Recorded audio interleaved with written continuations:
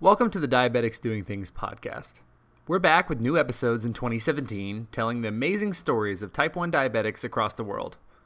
I'm your host, Rob Howe, and if you'd like to get involved with Diabetics Doing Things, all you have to do is shoot me an email or reach out via Instagram. What's up, everybody? Rob Howe here. Just wanted to throw some gratitude your way this afternoon because we just crossed over 25,000 downloads all time for Diabetics Doing Things, and I owe that all to you. So thank you guys so much for listening. It totally makes my day whenever you tell me that the podcast has affected you positively in some way. So keep listening. I appreciate you to the max. All right, let's get back to the episode. Hello, welcome back to another episode of Diabetics Doing Things. We're back telling the amazing stories of type 1s and all the things that they do outside of their disease. But I'm very, very, very excited to introduce you to my guest today, Miss Devin De Silva, calling from Chicago today. Devin, how are you? Good. How are you? Oh, I'm doing just fantastic. Really, really excited to kind of get everybody in behind the scenes of the things that are going on in your life and hopefully gain a little bit of inspiration there. And I think for you specifically, and this is sort of what stemmed when you reached out to me, you are a fitness bikini competitor. And as a type 1, I feel like that puts you in a sort of rare group. And we're really excited to kind of talk through not only, how you got to that point, but, things that you've learned about yourself and your diabetes since then. Yeah, absolutely. I'm excited to tell my story for sure. So let's kind of start from the beginning, as we do, and kind of give us the background on your diagnosis. Yeah, so I got diagnosed with type 1 diabetes when I was 16 months old. So I have had it, I'm now 26. I've had it for obviously pretty much my entire life. As far as my diagnosis, I actually just had my mom retell the story recently. Because she was really there for it. Her and my father were very instrumental in making sure that I was set off with a good road to start with as a diabetic, which it's so rocky, especially for two new parents, with their daughter only being 16 months old at the time. So it all started actually at McDonald's. So, gosh, that's where all great diabetic stories begin and end, right? Yeah, exactly. And so we had gone, it was a hot day. I really wanted a burger or like a Happy Meal and some milk. And so my mom got the Happy Meal, gave me the milk, and I just drank the milk. And typically kids will go for the fries or the toy, something else besides milk. And I finished the milk and asked for another one. My mom's like, well, that's kind of odd. So she thought about it a little bit and ended up calling my doctor and said, hey, listen, I feel like something's a little off. My daughter is acting really thirsty. My doctor's response was, well, I'm sure it's just because it's a hot day out. Like, don't worry about it. And I ended up, going through, I was peeing a lot. So I had gone through a couple of diapers and my mom's like, no, this is really strange. I need to get her checked out. Brought me into my doctor, who then told my mom to take me immediately to the emergency room. And there, I got my blood sugar tested and my blood sugar was about 600. And of course, the initial reaction from, two new parents is what's happening to my child. And so they started this whirlwind of learning how to give their 16-year-old diabetic child shots. As a 16-month-old, as a baby, it's difficult enough to get them to sit still, but to get them to sit still and also give them shots is very difficult to watch and also very difficult to do. So that's kind of where that all started. And it's very interesting just in general to see how far we've come with, as far as diabetes education. So when you start out as a newly diagnosed diabetic, now I'm hearing of all these great stories of how children have learned how to give themselves insulin shots, and they're really put through a specific program, whereas they were still trying to understand diabetes at that time. So you can understand it was a little bit of a rocky road, but they did a great job. I mean, here I am, so it worked out pretty well. Yeah, and I think you make a great point that we've made so many huge strides in terms of diabetes education. In really in the last 10 years, since I was diagnosed even, and something that I talk about a lot is that my experience being diagnosed at Children's Medical Center was fantastic. It's an amazing hospital. It's a top pediatric hospital in the world, and they have an amazing endocrine team.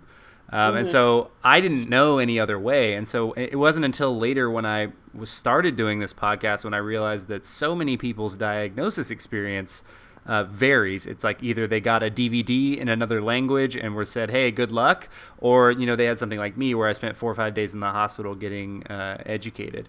Right. I kind of want to focus on something, and I have a quick question for you. Were you your parents' only child at that point, or maybe still? I was their one and only. I'm no longer. I have a little brother too. So, like you said, being a new parent, and that being your only experience, and maybe 16 months in, like just getting used to like the idea of having somebody else and learning to be a parent, but then, throwing diabetes into that. When your mom and your dad talk about that, what kind of emotion, what were they going through? What were they thinking about? What was, how did that affect them? Depends on what day you ask my parents. So, I will tell you that it was very emotional for them, because you never want to see your child put through any sort of pain, nor do you want to be putting them through what seemed like physical pain at the time, because you have this needle that you, when you look at it compared to a 16-month-old child, seems absolutely huge, and you're trying to now stick your child's finger about 8 to 10 times a day, maybe even more, because you're worried that their blood sugar is dropping because they might not be able to tell you, or you're giving them an insulin shot anywhere from 5 to 15 times a day. I mean, it really depends. So a very emotional time for them. Sometimes when we retell the story, you can kind of tell that it takes them a while to talk about it. And I think that's just because it makes them relive it a little bit. And it was terrifying for them to see, because ultimately you really don't know what's going on with your child. And so you want them to be healthy. You want them to lead a very fun, fulfilled life, and you really want the best for them. So what it brings into question is really, what does the future of my child look like?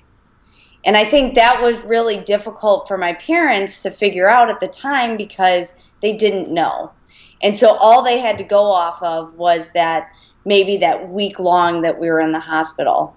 And then they spend time questioning, well, what's going to happen to my child when I put them through school and I'm not going to be there? Or, how are they going to handle this when they go away to college? I mean, all of those thoughts are going through their head when I got diagnosed.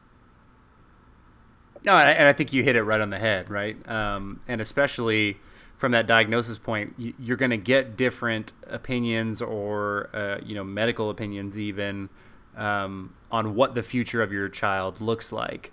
And then it's your opportunity as a parent to react to that, and and take that, whether it's a good outlook, a positive or an optimistic outlook, or it's more on the pessimistic side. I think I've had people on the show who talk about doctors saying that they wouldn't make it till their 30th birthday. That from the start, that's quite the diagnosis. That's quite the downer walking out. And I think where I see, you know, a lot of type 1s are successful, and myself included, is that like their parents took ownership of, hey, I'm going to do whatever I can and learn whatever I can to make sure that my child can live their life to the fullest, and also do whatever they want to do. Right. So let's, taking that sort of point of view, how did that, you know, and your parents, you know, saying, hey, what's the future of my child look like? How did that manifest itself? What, you know, going through and growing up, anything stand out? Yeah, actually, a couple things. So our biggest roadblock, or whatever you'd like to call it, or challenge, as my parents and I would like to call it, was not our doctors. We had great doctors, and I actually had the same endocrinologist up until I was about 18. So they kept me on, like, I think it was a couple years after I was 18, and it was a pediatric endocrinologist, but she was fantastic. You know, they really provided the best care for me, and new recommendations. I was one of their youngest patients that they put on a pump at the time. My biggest challenge, and my parents' biggest challenge, was school. So I went to Olive Mary Stitt. It was an elementary school in Arlington Heights, Illinois, and I distinctly remember being in, so they had our classrooms and they were combined with first through third graders. And so you really get a diverse group of students in those rooms. And as a diabetic, you know, you may have to take an extra trip down to the nurse's office, and kids don't really understand that. And when children don't understand something, it manifests itself in negativity, because they automatically put you in a box of, well, she's not normal. And so, like everyone else I'm sure has experienced, we had bullies at school. And at one point I was out on the playground minding my own business. I had a group of about 5 to 8 little girls running around the playground, following me, calling me diabetes girl. And as a third grader, you can imagine that is traumatizing. And so I was eventually backed into a corner where I turned around, stood my ground, and said, back off. Now, what you'll find very interesting about this story is I got in trouble. I was the one that got in trouble. So I told these little girls to back off, and I was sat down by the teacher and then the principal with my mother and told that I shouldn't have done that. It was incredible. My parents were furious, ended up pulling me out of that school after third grade, and I went to St. James Middle School, where we had a fantastic principal, Mr. Messina at the time. And we wished that the bullying would have stopped with a different school, but it didn't. It just came up in different ways, and I had become stronger from the situations that had happened at Olive Mary Stitt, and so I found different ways to handle those situations, you know, ignoring it or standing up to bullies and saying, you know, cut it out. And at this school, what the difference was is that I had support from my principal, who would talk to these students and tell them, you know, you shouldn't be doing this. This is not okay. This is not how we bring you guys into this school. And that was something that I didn't have at the school I was at prior. But I think an important lesson, right, from your parents at that point is that, we're gonna have your back, and because you're right, this situation is wrong. We're gonna go where we can be successful and say rather than somebody who's maybe more small minded. Yep. So, going forward, like with that, and you mentioned like you did change the way that you responded to those bullies and, thankfully had more support behind you. What difference did that make for you, going forward as in not necessarily in a bullying, but maybe overcoming a stereotype or doing something that's more outside the box of what someone would typically think a diabetic or someone with type 1 or type 2 diabetes would do? Breaking that mold. I mean, and I think specifically now I'm talking about your fitness competitions. How did those like formative years and those decisions and like standing your ground there change the way you looked at the rest of your life and the rest of your possibilities? Yeah. So what I really spent a lot of my time doing is instead of focusing on, how do I handle the aggression I'm getting from these bullies, and how do I turn this into a positive spin? And so my positive spin was educating people. And it was educating my friends at the time of how to handle a diabetic. And, what happens if your blood sugar goes low? What does that actually mean? When I'm giving myself insulin, what does that mean? So my life started to become, I was Devin the student, and Devin the daughter, and Devin the swimmer, but I was also Devin the diabetic who would help you understand what I was going through.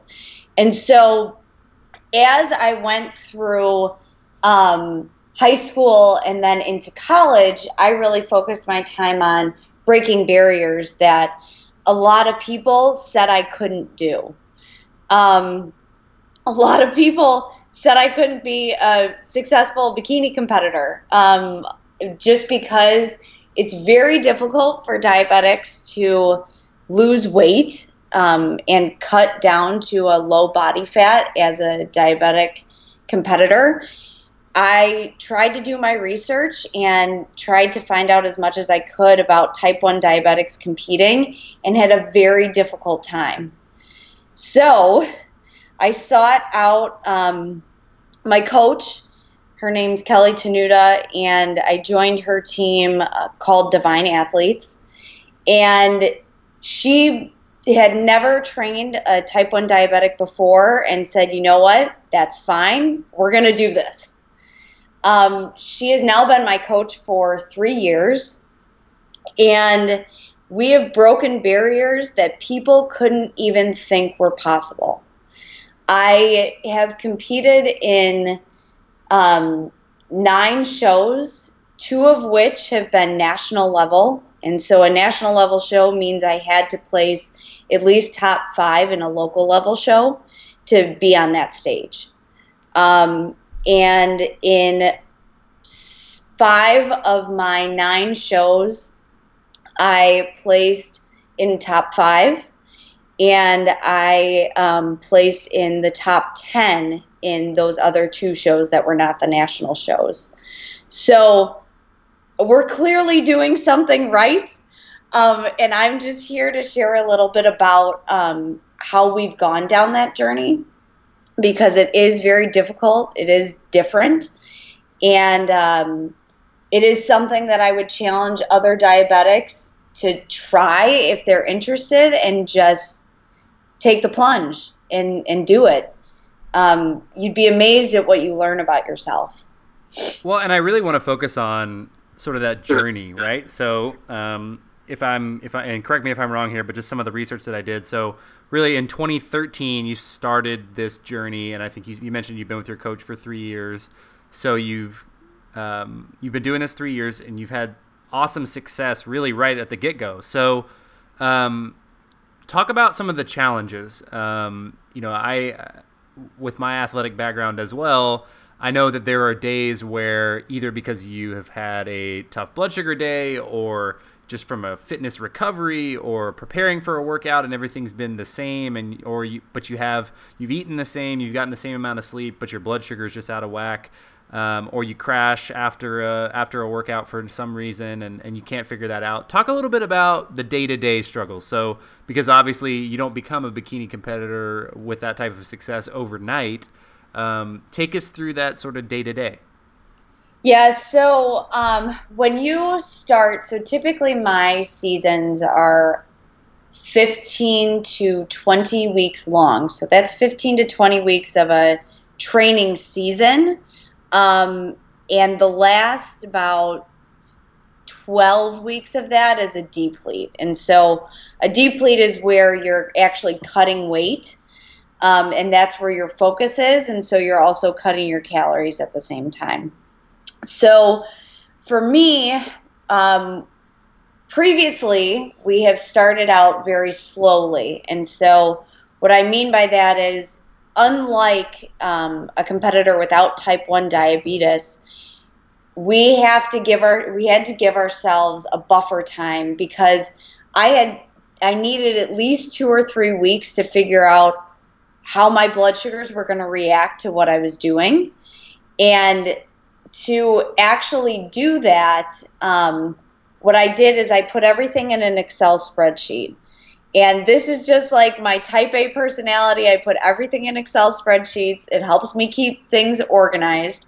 But what it looked like is essentially you have your date, your time, your blood sugar, and then how much insulin, your insulin to carb ratio.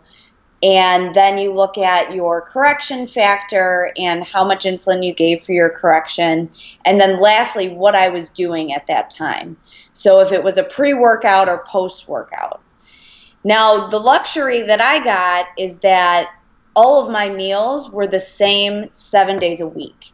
So that's something that my coach really likes to hone in on, is that you're eating the same things, which makes it incredibly easy to manage my blood sugars.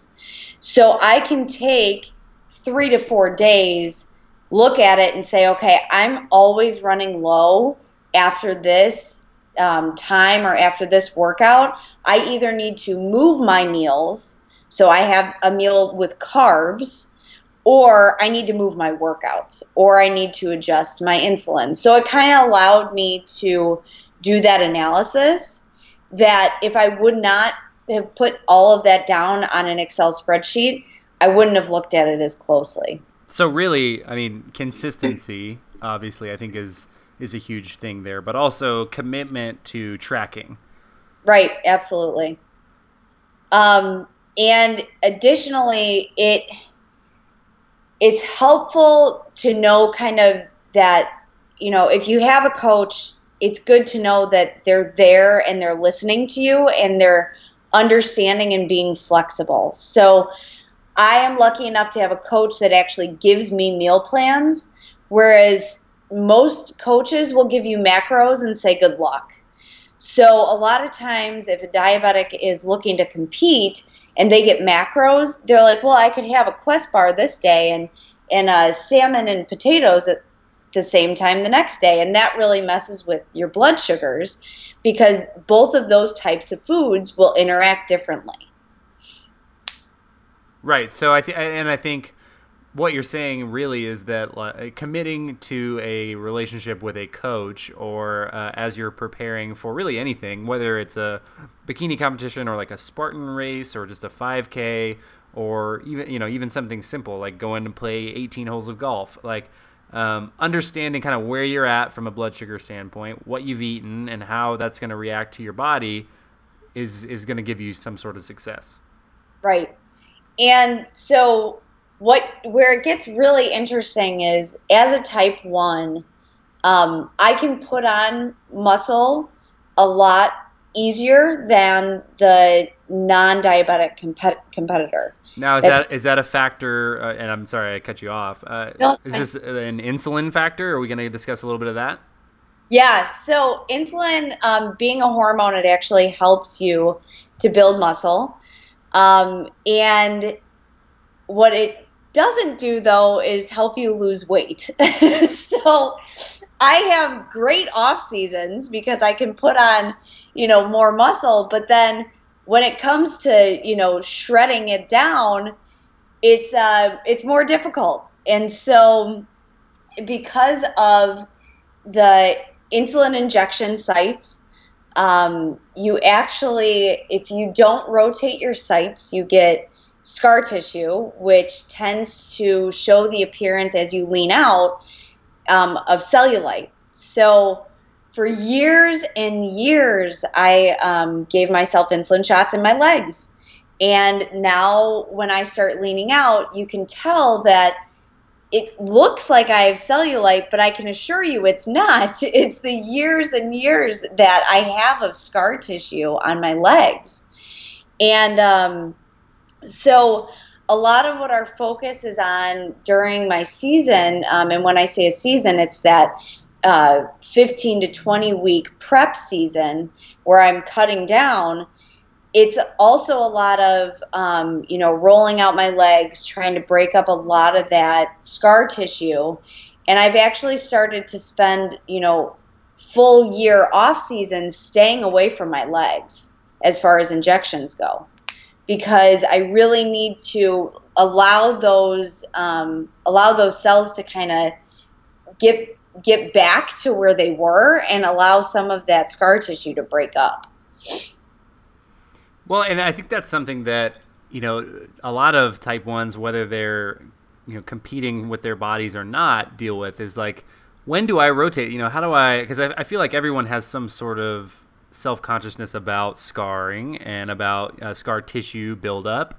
I know for a long time, I only wore my pump sites on my stomach. So I have, and kind of like the sides of my stomach. So I have scar tissue there, and I've, fortunately, in the last year or so, thanks to the encouragement of one of my friends, have been moving my sites around more and varying them and have a more a systematic approach to it, so that not one particular piece of part of my body gets abused, I guess, for lack of a better term, from a site perspective. But I think, obviously with you, as it could affect your your score and the way you perform. What other areas have you found to give yourself injections, since you now no longer use your legs? Yeah, so I when I took my off season this past year, I was like, I'm going to stop doing my legs. I'm going to stop putting insulin in my legs. And then I'm like, all right, well, I need to find a different system. And so originally my system was, okay, well, Mondays I'll do the back of my left arm. Tuesdays I'll do the back of my right arm, and so forth. And I decided that's way too complex, because then you forget. And like everyone else, I'm busy.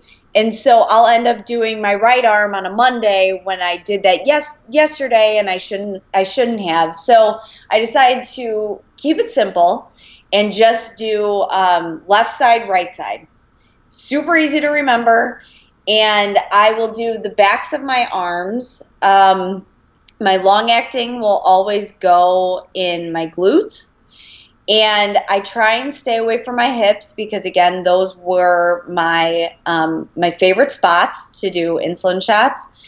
But the place that I've actually found that a lot of people don't like is like right on your side, because I have just enough there where it isn't an area that's been touched before. It's like right above my hip and like right below my rib cage. And you can kind of go in a line as far as like when I'm doing them throughout the day. So I'm not doing the same site over and over again. And I know also, if I notice that like my blood sugars are running a little bit higher that day, that maybe I'm hitting some scar tissue there. So my backup site is always my stomach, because that I know if I need insulin and I need it to react quickly, my stomach I never touch. So I know that that's where I do my injection site. It's kind of like an emergency injection site. It's like pull this in case of fire, right? Yeah, exactly. Yeah, and it's worked well. So I keep up with it. And that system's worked for me. I know that a lot of diabetics say it's so painful, like wherever I do injections, it's painful. You really just have to kind of try and find the place that works for you, because I never in a million years would have guessed that that little spot right above my hips would have worked for me, but it does. And so it's just more of a challenge for as a diabetic to say, okay, this might be out of my comfort zone, but let me try it once, see if it works, and if it does, then you found a great new spot. Oh, absolutely. And I think, you came down to it. It's all about what works best for you, whether that's pain or convenience or whatever the case may be. I want to shift gears a little bit. I want to talk about, as you were going through this process over the last 3 years and really putting in this work, were there any other like type 1s? I know there are a lot of type 1 bodybuilders or, people who run Spartan races or do a lot of cycling. Anybody in particular that you looked at and were like, wow, if they can do it, so can I? I have had amazing people reach out to me. And I've learned a lot about what other people go through as type 1 diabetics that are either just looking to stay in the gym or they were just diagnosed and they're trying to figure out how to figure it out. Those are the people that are more impactful to me, are the ones that reach out to me, because ultimately they're seeing me as somebody that they can talk to and kind of pick their brain. I actually just had somebody reach out to me recently and say, hey, I'm looking to compete. Where do you do your injections? Like, I don't see that you have scar tissue. Where do you do those? And it's amazing to see the support from one type 1 diabetic in the fitness world to another. And that support really kind of warms your heart. It's something that you don't see in all sorts of communities, especially the fitness community. The fitness community can be very dark sometimes. It can be very competitive.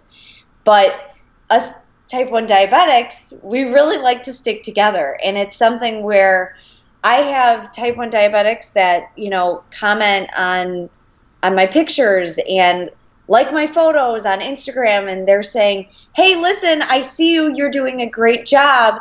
Teach me what you do. Let me understand what you do. And I'm at the same time, I'm here to support you. Like, I'm here in your corner cheering for you, and I may be halfway across the world. And that's something that is so amazing that you find in this sport, that little group that is sitting there and really watching you from afar. And they're always there to be a listening ear or to understand your journey. And they know what you go through and they understand it, which is just, it's so incredible. I can't even put words to it. It's just so great.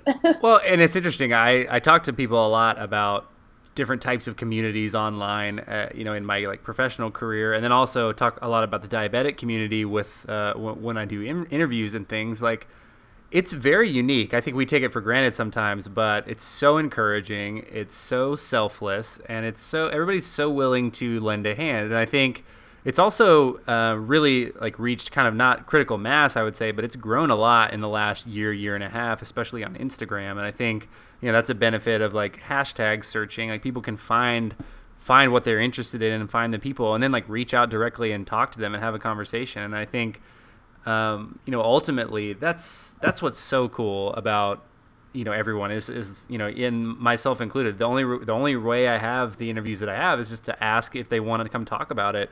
And 9 times out of 10 in the type 1 community, you ask somebody for help, they're gonna respond and be willing to help you. And I think that's so rare.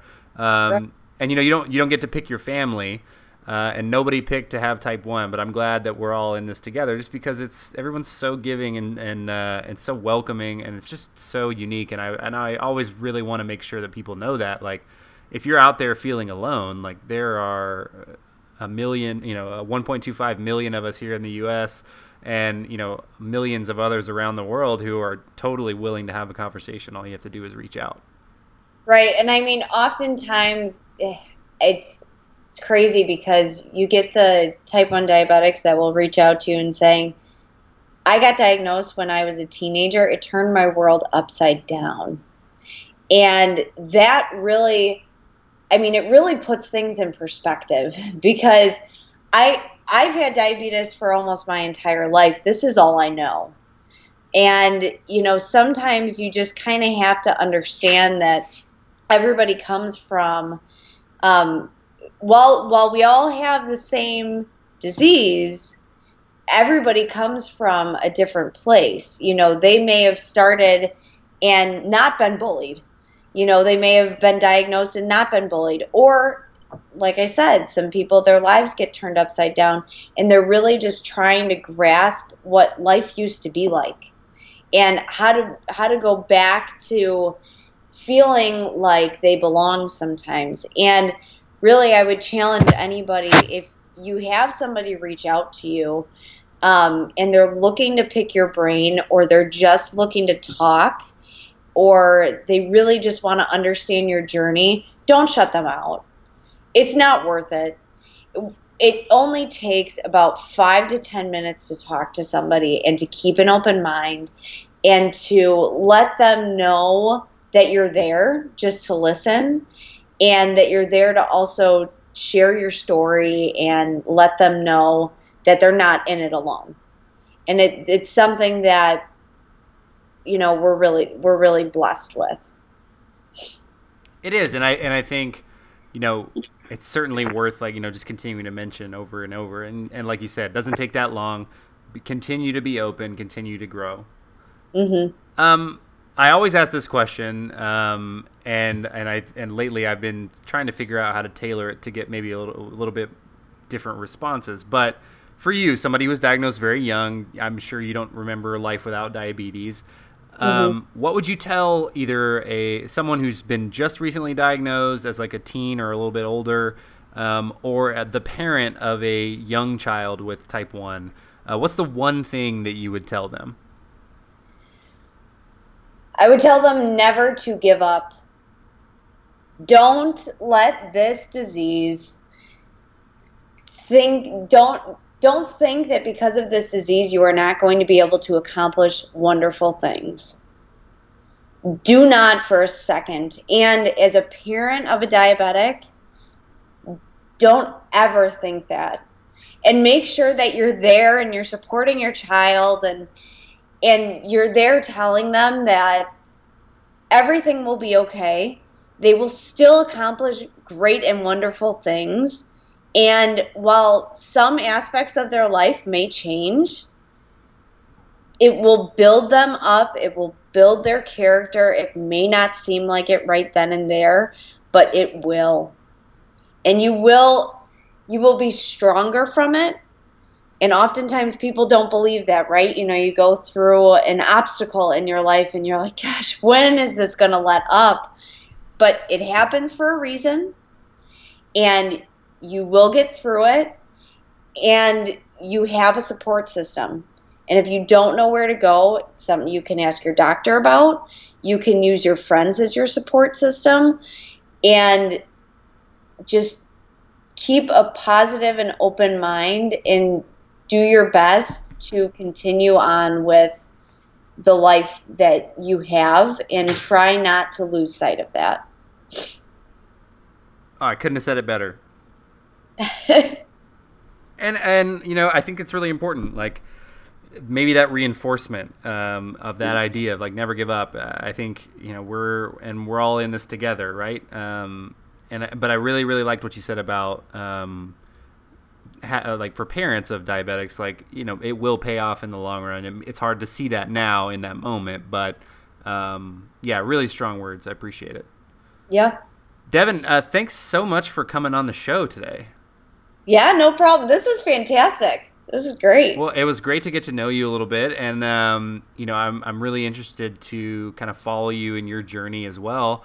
For our listeners who want to follow you or get in touch with you on social media, this is your chance to sort of plug your profiles. Yeah, so my Instagram name is at ddevdev, so DDEVDEV. And then Instagram or Facebook is Devin De Silva. So I was just talking to Rob about this before, but I'll spell it out because I get lost a lot of times on social media. But it's Devin, Devan, and De Silva, D apostrophe Silva. And so I'd love to connect with any of you guys. Please feel free to reach out to me. I'd love to hear your story. I'd love to share mine. And I really appreciate you guys listening. That's awesome. And yeah, just for the record, for the listener's record, I did pronounce Devin's name correctly the first time. So I will go on record saying that. He got brownie points. I love it. Thanks again, Devin. And, I'll obviously include links to your profiles in the show notes, but I really appreciate you coming on. Perfect. Thanks. Thanks again for listening to Diabetics Doing Things. I'm going to try a new thing. I'm going to start sending out a Friday newsletter with just my thoughts for the week and some questions that you guys have asked either on social media or that you emailed me. So if you want to do that, just subscribe on the website diabeticsdoingthings.com. See you again next time.